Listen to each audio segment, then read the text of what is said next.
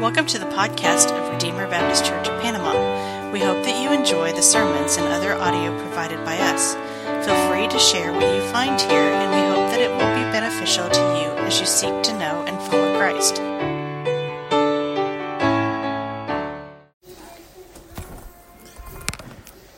We would turn in our Bibles to Genesis chapter 33. Genesis chapter 33. I really appreciate the song we just sang. Our sins, they are many. His mercy is more. Amen. When we think about our sins, we couldn't even number them. But His mercy is more. His mercy is so deep that it could forgive all of our sins, all of the sins of everyone who would ever trust in Him. So let's look at Genesis chapter 33. Now, when we looked last week, we were talking about we're still in the life of Jacob. We're still in the life of Jacob. Jacob has been up to last week a scoundrel. He was a deceiver. That was his name, and he lived up to his name. He tricked his brother out of his birthright and out of his blessing, and he had gone away fleeing for his life because his brother wanted to kill him. Last week we saw he was getting on his way, and he was still scheming. Last week when we looked at the passage where he put the servants and all their children in the front, and then Leah, and then Rachel, and he was back there in the back like a coward. But then, what happened at the end of the last week's passage was that Jacob wrestled with God. And Jacob became Israel. He was no longer Jacob, he was now Israel. And I think in this week we see a change has taken place in Jacob because of his encounter with God. When we meet the Lord, when we wrestle with Him, when we are born again, it makes a change in our lives, and we're different than we used to be. Let's look at our text, beginning in verse 1 of chapter 33. And Jacob lifted up his eyes and looked, and behold, Esau was coming, and 400 men with him. So he divided his children among Leah and Rachel and the two female servants. He put the servants with their children in front, then Leah with her children, then Rachel and Joseph last of all. He himself went on before them, bowing himself down to the ground 7 times until he came near to his brother. But Esau ran to meet him and embraced him and fell on his neck and kissed him, and they wept. And when Esau lifted up his eyes, he saw the women and the children, and he said, "Who are these with you?" Jacob said, "The children whom God has graciously given your servant." Then the servants drew near, they and their children, and bowed down. Leah likewise and her children drew near and bowed down. And last Joseph and Rachel drew near and bowed down. Esau said, "What do you mean by all this company that I met?" And Jacob answered, "To find favor in the sight of my Lord." But Esau said, "I have enough. My brother, keep what you have for yourself."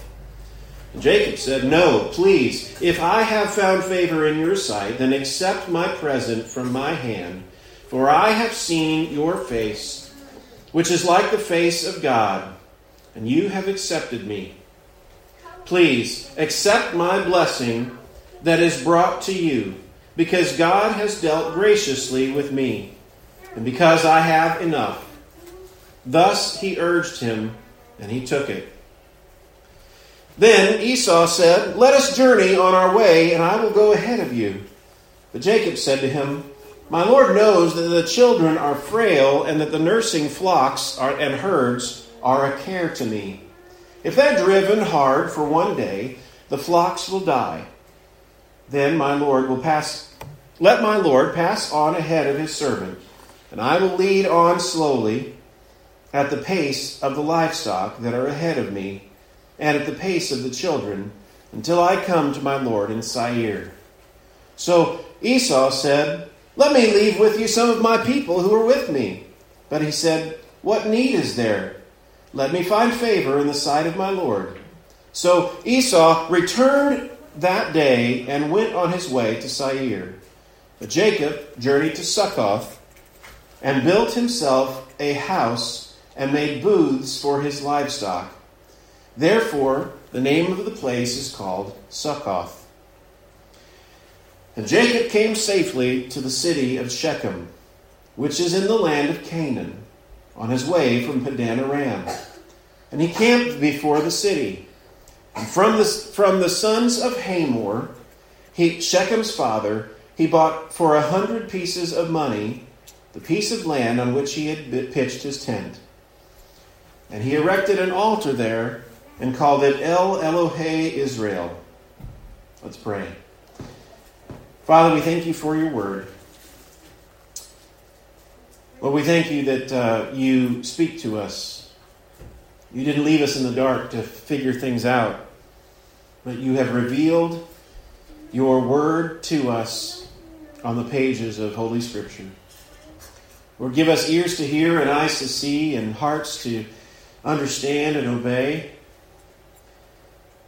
And Father, we pray that, Lord, you would open our eyes to see your glory on these pages. Lord, we love you in Jesus' name. Amen. Our passage picks up where we left off. The 400 men that Esau had, that Jacob was afraid of, well, they had just about arrived. And it begins to look about the same. Again, he puts the women, the servant women and their children in front. And then he puts Leah and her children. And then Joseph and Rachel. But something is different. This changed man, instead of being in the back where he had safety, went up to the front and he led the way. He put himself in front, facing what he thought was danger. And there was no danger at all. We see now that as Esau comes, he's expected. He doesn't know what to expect. All he knows is there's 400 men with his brother, and he is pleasantly surprised to see his brother come to him, and he ran, just like the father in the story of the prodigal son. He ran to him, and he embraced him, and he fell on his neck, and he kissed him. What a beautiful story there. What a beautiful picture of a reunion. But I think that as we look at the chapter as a whole, it may not be quite as beautiful of a reunion as it looks at first glance. Yes, we can be thankful that Esau had relented. He was not going to kill his brother. There was a peace between them, but at the same time, things were not as they necessarily should be between brothers. We continue on. We see that Esau, he lifts up his eyes and said, "Who are these all with you?" And Jacob, he answers in a way that has been changed.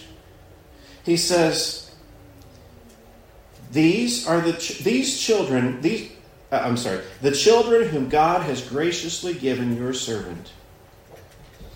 First thing we see there's no mention of mandrakes. There's no mention of all the manipulative things that Jacob tried to do to increase himself. Jacob gave credit where credit was due.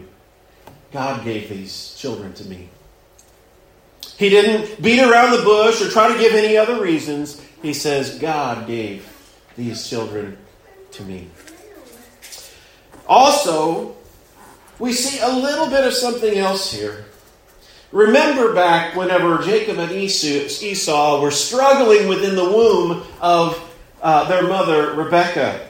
And Rebekah had this vision in which she was told that the older would serve the younger. And look at what Jacob says to his brother. These are the children whom God has graciously given your servant. He puts himself in the position of a servant. While he is greater in God's economy, in the way that God looks at things, he lowers himself and humbles himself and puts himself in the place of a servant. And the next thing we see. Then the servants, so all of the mothers and their children come by, and they all bow down before Esau. And Esau says, "What do you mean by this company that I met?" All of the gift that he was going to give to his brother, the 200 lambs and all of those animals. I mean, when the way my friend calculated it, it was like $260,000 worth if we were to look at it in this day's money. What is this? All this company that you've sent before you? And Jacob says, "If I found favor in your sight, accept this present from my hand." Esau, of course, he says, No. I have enough. Isn't that nice? Isn't that nice? I've got enough. The Lord has blessed me too. He's a descendant of Abraham, and he was blessed as well. Yet, Jacob says, No, please accept this. There's an important reason why Jacob has to insist that his brother take this. See, Jacob was making restitution. He had stolen his brother's birthright.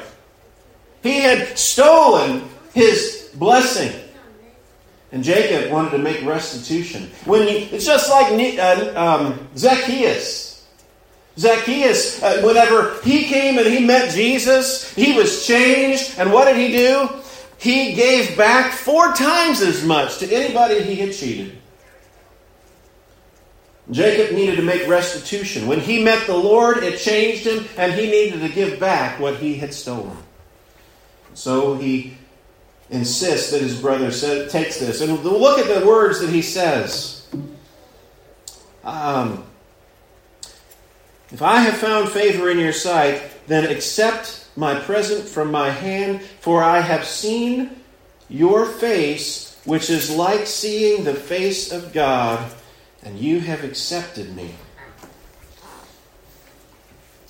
Imagine. There are not very many people who, the Bible says, saw God face to face. Moses, we know, saw God face to face, and even then, he's spoken of as being seeing God face to face, and yet we also see in the text that he only saw maybe the back part. And Jacob here, he wrestled with God, and he named the place Penuel, meaning the face of God. But yet he's saying, your face, Esau, your face was like the face of God. I think there's something interesting. When we interact with people, when we interact with people as Christians, we represent God to them, in a way. We represent God to them. And when Esau accepted his brother back, I think that was a physical representation that Jacob was accepted by God as well. When we accept those into our membership, when we accept those into our church to come and attend, we communicate that they are accepted by God. Now, of course, we wouldn't have somebody in our membership who has not had that born-again experience, or at least testified to that born-again experience. But when we allow someone to join, we communicate, you are accepted by God. And this is something Jacob feels as he meets his brother. I have seen your face, which was like the face of God. And remember also last week, who was Jacob afraid of? He wasn't afraid of God. He was afraid of his brother. He had a misplaced fear, fearing man, fearing his brother instead of fearing God. And I think this line is maybe an indication that he has his fear in the right place now. So he gives the restitution, and Esau accepts it. Now, we go on from there. Esau said, "Let us journey on our way, and I will go ahead of you." But Jacob said to him, "My Lord knows that the children are frail, and the nursing flocks and herds are a care to me. If they're driven hard for a day, all the flocks will die."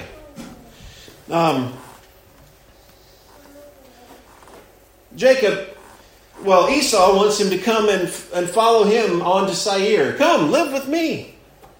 Live where I'm at. But Jacob may know that there's something up.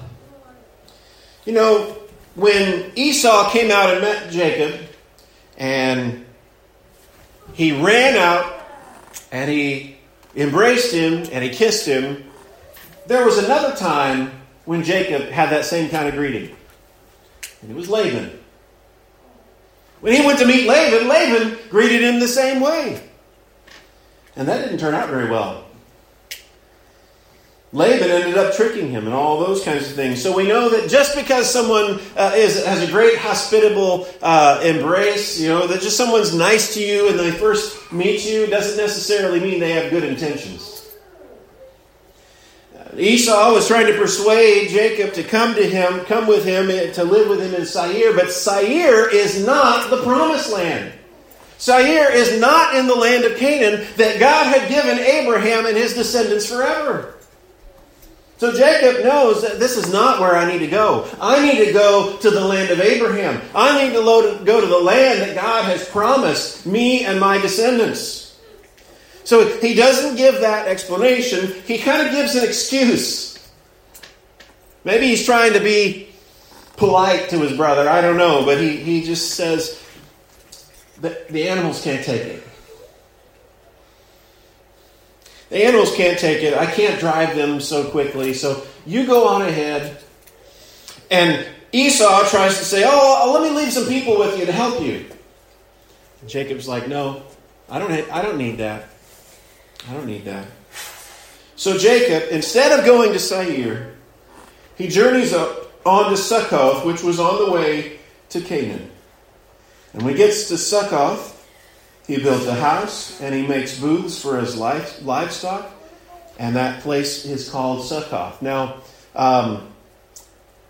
you may have heard of the Feast of Booths. That's a Jewish holiday even today. Sometimes that holiday is referred to as Succoth as well, because that's what the word means. It means booths. So he came to Succoth and he made these booths for his livestock, and he settled there for a little while, but then he went on a little further.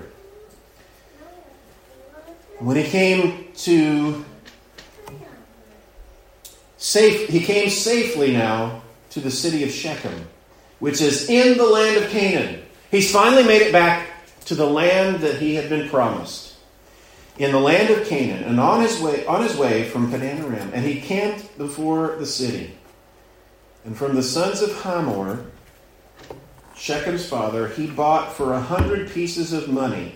And funny, it says 100 pieces of money. This is unknown. We don't know what the value of this unit of money would be. It's kind of a word that is. We don't know the translation. We know it's money. We don't know exactly how much it is. But for this 100 pieces of money, he bought this piece of land and he settled there and he pitched his tent. And I want to look at the last line here. And there he erected an altar and called it El Elohe Israel. Back whenever we were looking at Abraham's life, before this series, we had gone through the life of Abraham more than a year ago. And in the life of Abraham, when he came to the promised land, he would travel all over the place, and everywhere he went, he built an altar to the Lord. And now we see Jacob. He's come back to the promised land, and he's doing the very same thing that Abraham did by faith. Jacob, or Israel, has now built an altar.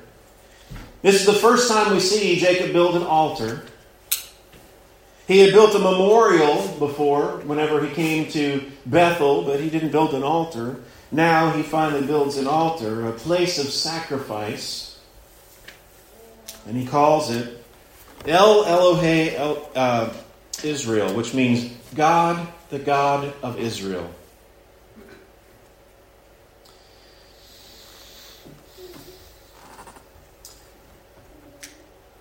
I think that when we come to this last part, we see in this story the changes that have taken place in Jacob's personality. He put himself in front.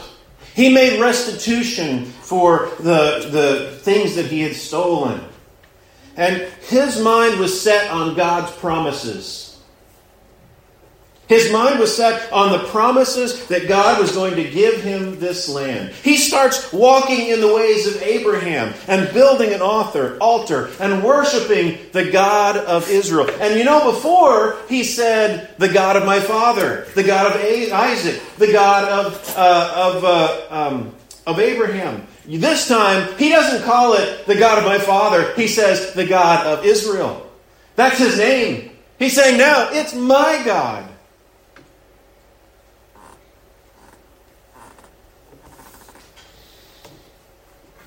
We see here, I think, a changed life. It's not this great reunion that we sometimes, at the beginning, they ended up going and parting ways, and the next time we see the two together, it's at the funeral. Probably 20 years passes. Maybe you could think of relationships between two people where maybe siblings, they don't even speak to one another until finally the funeral comes and they have to be in the same room together. That's the kind of relationship they ended up leaving this place with. They never even saw each other again until the funeral of Isaac comes around.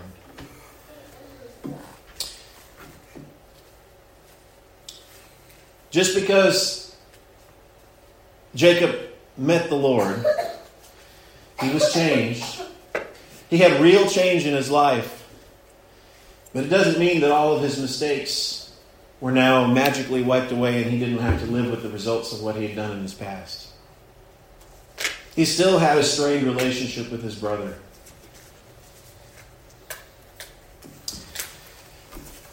And that's the same way it is with some of our lives. We may have come to know the Lord and He accepts us. He accepts us fully. We have turned our hearts and our lives over to Him. He has washed us clean in His own blood. He has saved us. He has made us new people, and yet we still walk with the consequences of decisions we made before we ever followed Jesus. But one day, all will be set right. This all leads forward. We know that this is the family line that leads to the Savior, to Jesus who would come. And when Jesus came, He told this story of the prodigal son. And this was not a prodigal son who, whenever he was embraced by his father, still had to deal with being reminded every day, oh, you remember what you did. You remember what you did. No, the father didn't say that to the son in the story of the prodigal son. The prodigal son was welcomed, and he was embraced, and he was loved. It's like the sheep that had gone astray. And Jesus leaves the 99 and goes after the one. We are like that for Him. He loves us. And while we still deal with temporal consequences sometimes, there will come a day when we have put our faith in Jesus, when we have trusted in Him, in the blood atonement that He made upon the cross, when we throw ourselves on His mercy. A day will come when He will wipe away every tear from our eyes. He will wipe away every tear from our eyes, and we will be made new creations. We are new creations. if we've trusted in Christ. We are new creations, but we will have a new and glorified body one day. Not in this life, but one day He will come and make all things new.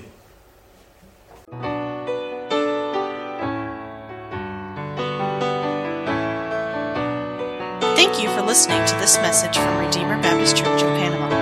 For more information, please visit us at RedeemerBaptistPanama.com, or you can like us on Facebook.